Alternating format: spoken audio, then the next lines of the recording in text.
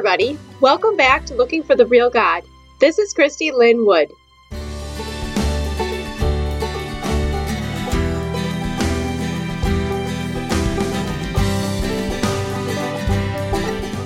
Today is part 2 of the series, Why Read the Bible? And I'm just going to share my heart with you guys and give you some ideas and tips along the way.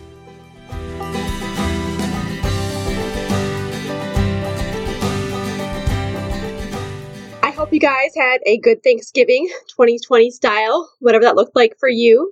I took last week off of podcasting because we had some family in town and the house was kind of crazy and there was little children running around and it just was not a good time to find a place to podcast.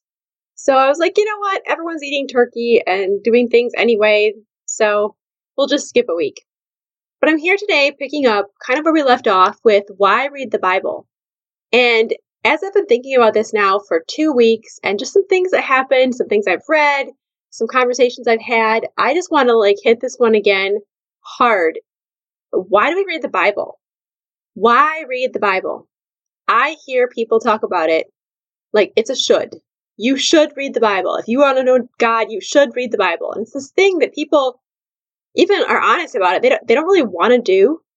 They feel intimidated by it. They feel daunted. They feel bored. They feel like, what's the point? And the more I talk to people and the more I hear things in our culture, the more I am just convinced that we must be in God's Word. It's not even like a should. It's like a we have to. We need to. And it's not that we need to because God needs us to or because it makes us a better person or any of that stuff. It's because there are so many lies out there in the world. And as I was thinking about this, and I'm thinking about what is the name for the enemy, for Satan, he's called the father of lies. And Jesus is called the truth. And it's like this epic battle raging between lies and truth. And we have no idea. We are completely unaware most of the time that this is where the battle is raging, this lies and truth. And you say, Christy, what does it matter if I have a little lies mixed in with my truth, or if I don't really know all of it? I mean, it's hard to know. We can make excuses, but I'm telling you, this is exactly where my story came from. This is why we ended up in this cultic subgroup of Christianity with my family, is because my parents didn't know any better. They were brand new Christians. They hadn't really read the Bible, and this guy's talking about, the Bible says this and that, and they're like, okay, he must be right. And I hear this kind of stuff all the time. There are so many flavors of Christianity out there right now that are just not even close to being truth because they are just so mixed up with lies. And I don't really necessarily want to start calling out names or stuff like that, but you've got your word of faith movements, you've got your prosperity gospel movements, you've got your progressive Christianity where people just think they can somehow come up with stuff that we haven't believed for the last 2,000 years and call that good. We can decide which parts of the Bible we throw away and which parts we keep. I mean, it's just so much out there that sounds great and it might feel great, but how are you going to know if it's actually truth if you don't know what the Bible says for yourself? Because the Bible is so easily manipulated and twisted. It's words, it's literature. And so if you don't know what it says for yourself, you're not going to have a clue if the person you're listening to is speaking truth or not. And so that's why it's just so important. This is so much farther beyond just good Christians read their Bible kind of stuff. This is if you want to know the real God, if you want to know who he really is for yourself, you have got to be in the Word. You've got to hear it from him for yourself. It's just, I can't stress this enough. If you want to understand who God is, you have to get in that Word and find out for yourself because people will twist it. With good motives or with bad motives, they will twist it. We're all broken and we just cannot seem to figure out who this God is by ourselves. We just screw it up all the time. And so as we're in the Word of God for ourselves, and we read it for ourselves, and we discover who he really is for ourselves, and the Holy Spirit speaks to us through the Bible, because amazingly enough, the Bible is alive. And so the Spirit of God speaks to us as we're reading it. He just opens our eyes to things. He helps us to see things we maybe never noticed before. And things just jump out right when we need them. It's amazing. It's amazing. When I was a kid, actually probably in the middle of our craziness. But like I said before, if you've listened to my story at all, my parents were kind of this weird mix of being in this cultic group and yet at the same time being on the fringe because they didn't believe all of it. And they really and truly did have a relationship with God for themselves at this point. And so I remember my mother doing this illustration with us this one time as children.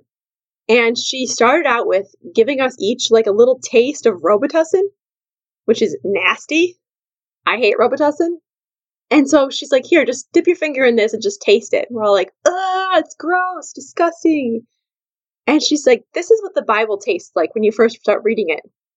It's hard, it's difficult, you don't understand it, but it's good for you. And so you go ahead and keep doing it. And I feel like, if we got to start there, if you have to start with the Bible being like medicine to you, because that's just how it is, like just do it. Just get in there, know it's good for you, and just keep going. Little chunk at a time. And then she brings out cornflakes, like dry cornflakes. And she's like, here, eat some cornflakes. And so we're like munching on cornflakes. And she's like, it tastes better than Robitussin, right? Well, yeah. It doesn't take a whole lot to taste better than Robitussin. And she said, if you keep reading the Bible, it will eventually begin to feel like dry cereal, where it's not terrible, it's not great, but, it's doable. You're like, I got this. We can make this happen. And then, this was morning. We were homeschooled. So this is like, 10 o'clock in the morning or something like that. I feel like it was a ridiculous time of day to be having this happen because the next thing she brought out was ice cream. And she hands us these bowls of ice cream. And my mother is not a sugar person, but she gives us ice cream and she says, if you continue to read the Bible, it will become like dessert. And you will love it, and you will want it, and you will delight in it. And this is how it is. And friends, I can tell you that from experience is the truth. It is absolutely the truth. The more you get into the Word of God and you understand it and you become familiar with the verbiage and the language, and the more you just experience it speaking to your own heart and soul, the more amazing it is, and the more you want it. It becomes this thing that you want. And that's what we need to get. I have heard too often Christians talking about, I should have a quiet time.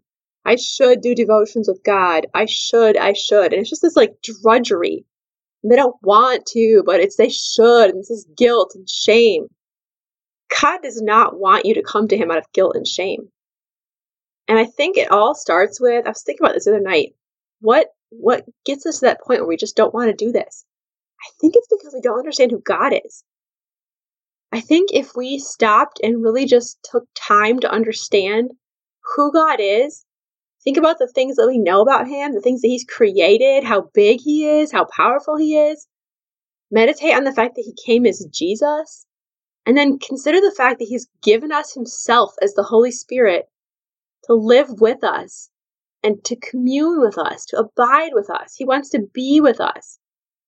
When we recognize how real God is, that he's not just a concept or an idea, but that he's a living, breathing being who wants to know us, and this Bible and this prayer time is this opportunity to know the living God of the universe who created us and saved us and is coming back to fix everything, gosh, that changes everything.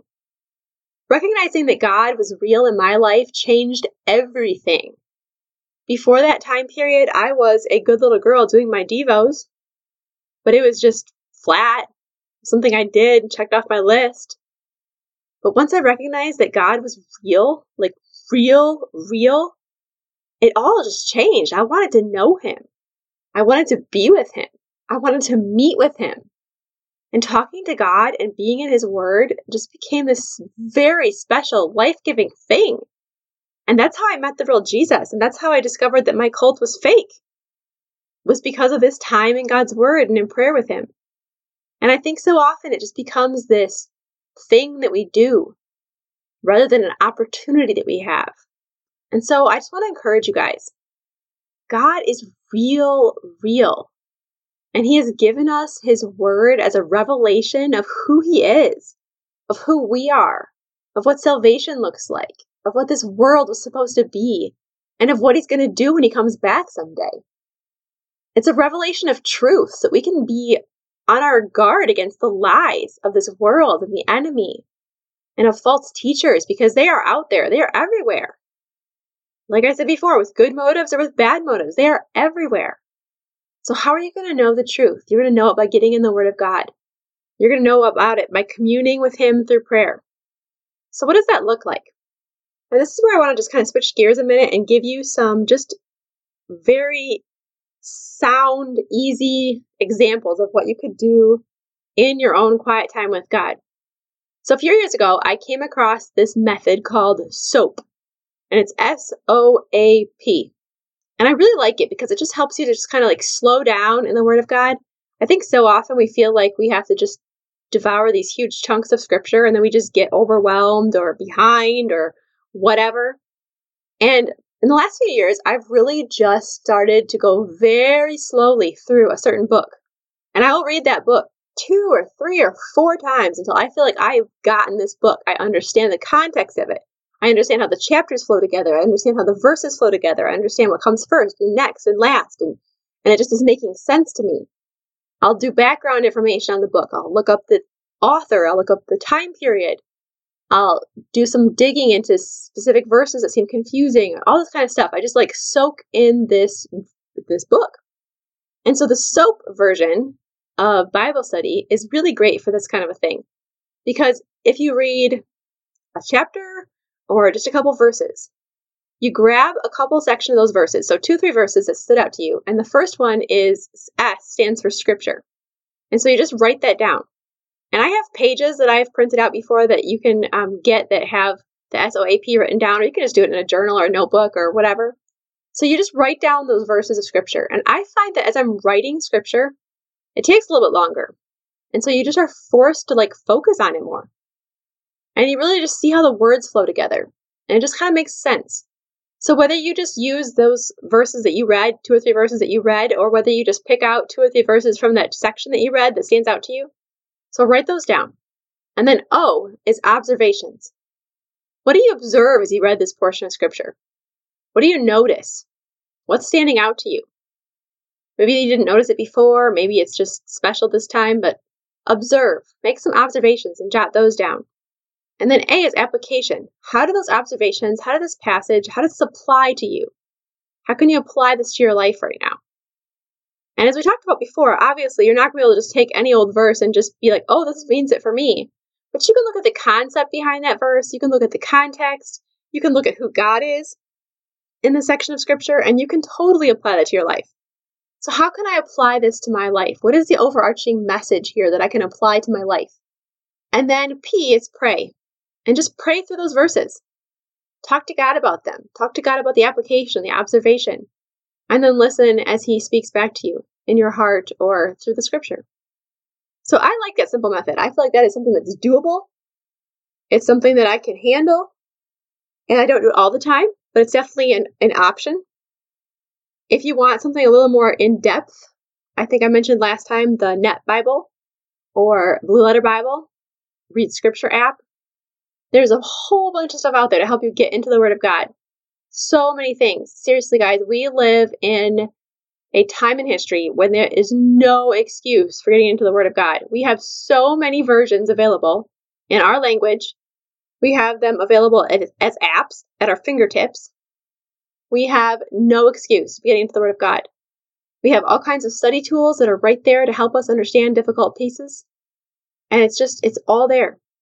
But I really just want to encourage you guys, as we talk about deconstruction and reconstruction of our faith, there are a lot of things within evangelical and religious Christianity that need to be deconstructed. There is stuff that is not accurate. But you're going to find a lot of people out there who are deconstructing and then just living happily in this place of like confusion and doubt. And they don't necessarily want you to find answers, solid answers. And they don't necessarily think that we can find solid answers. Or maybe they just have reached this place of progressive Christianity where they just don't believe any of these historical tenets of the faith anymore. And so I would just say watch out for that, because there's a lot of stuff that needs deconstructing. There's a lot of traditions and rituals and religion that we have experienced that's not true. But there is truth, and there is a real God. And if God is real, then He's the one that gets to decide what the truth is. We don't get to decide that. We don't get to just make it up because it feels good to us. And so I would just say, I just caution you, just be careful in your reconstruction.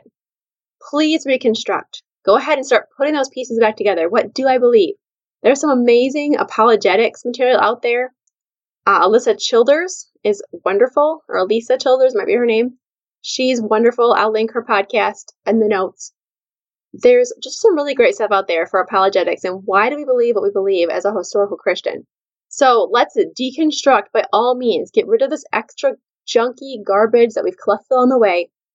But then let's reconstruct. And let's reconstruct a truly biblical Christianity. One that is solidly historical and orthodox. And isn't just going off of our emotions or feelings or beliefs today. My truth, your truth, everybody's truth. Let's stick to something that's solid. Because if God is real, then He is the one that gets to decide what truth is. And we're the ones that get to discover it and find it for ourselves. So I am very excited to have shared this with you guys, and I hope that you are encouraged and challenged and that you will get into your Bible, and hopefully it's not something that feels so shamey or guilty to you. You can just realize this is something that I need to do so I know truth. This is an opportunity that I have to know God, to see who He really is, and to know who I am as His child and as a person and all of that good stuff. I'm not sure where we're going next time, but I'm sure we'll end up somewhere. So until then, keep searching. If you enjoyed this podcast, I would love to have you join me over at my website at ChristyLynnWood.com for more content, free resources, and opportunities to connect with a community of people who are looking for the real God.